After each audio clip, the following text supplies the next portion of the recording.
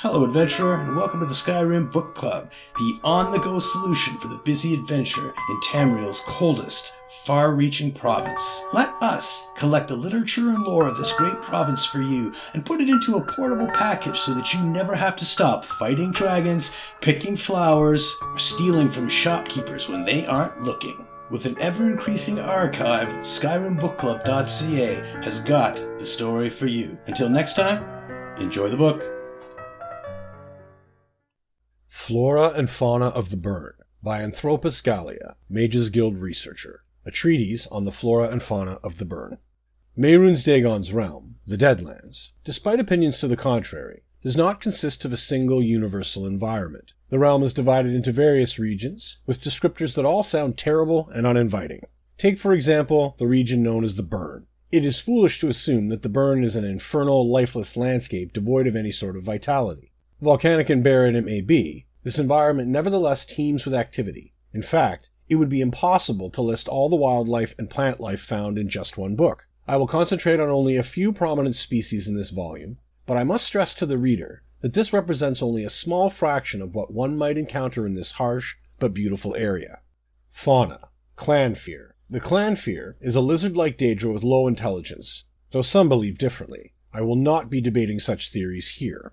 The most important aspect to remember about the Clannfear is that they are not to be trifled with. Their teeth easily tear through mortal flesh, and their bodies consist of a covering of sharp scales, shredding talons, and spiked tails that can bludgeon as easily as they can cut. While they might be small, do not underestimate them. Scamps. One of the few creatures in the Burn that one might not immediately run in terror from, the Scamp is a small, humanoid daedra with some minor ability to produce spell-like effects. While it would be irresponsible of me to call anything that inhabits the Deadlands innocuous, and let me be very clear, scamps do present a certain level of danger. These creatures are often too cowardly to pose an immediate threat. Rather, you should worry about the greater danger they serve. There are many varieties of scamp, though you will most often encounter the magma variant in the Burn. Dremnachen. Dremnachen are daedra that range in size from something akin to a large dog to massive creatures that tower over even the biggest Nord. You can often find these four-legged daedra in packs roaming the Burn, but do not let their bestial form fool you. They are as intelligent as you or I, and perhaps more so, but they have an unrelenting hunger for divine power and a dark need to hunt until satiated. Mehrunes Dagon's forces use this carnal need to their advantage and employ the Dremnachen to track and kill their enemies. Some are equipped with elaborate armor, which seems superfluous given their needle-sharp teeth and gouging claws. The sheer force of this creature alone has more than enough lethal power. Flora. Spidal plant. You can easily recognize the spidal plant, as it is one of the few flowers that grows in the Burn. The sad excuse for a blossom blooms from its waxy, thorny stems. Most appear yellow, although rare red and orange variants grow closer to sources of heat. If you happen to encounter one of these plants in the wild, take extreme caution. Those that grow freely in the Deadlands release a noxious gas to protect themselves. Harada root. The Harada root has a temper.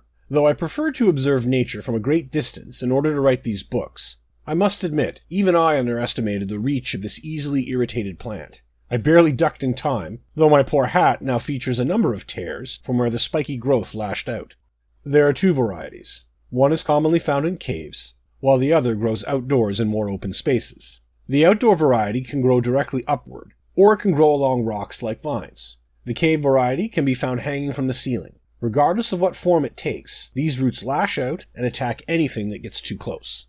Bloodgrass. A plant commonly found in the Deadlands, bloodgrass can easily be identified by its spindly, long, crimson stalks that grow in rough patches. While not inherently dangerous, I would advise caution around this plant, as the blades of the grass can be deceptively sharp. When harvested correctly, the blades have unique alchemical properties.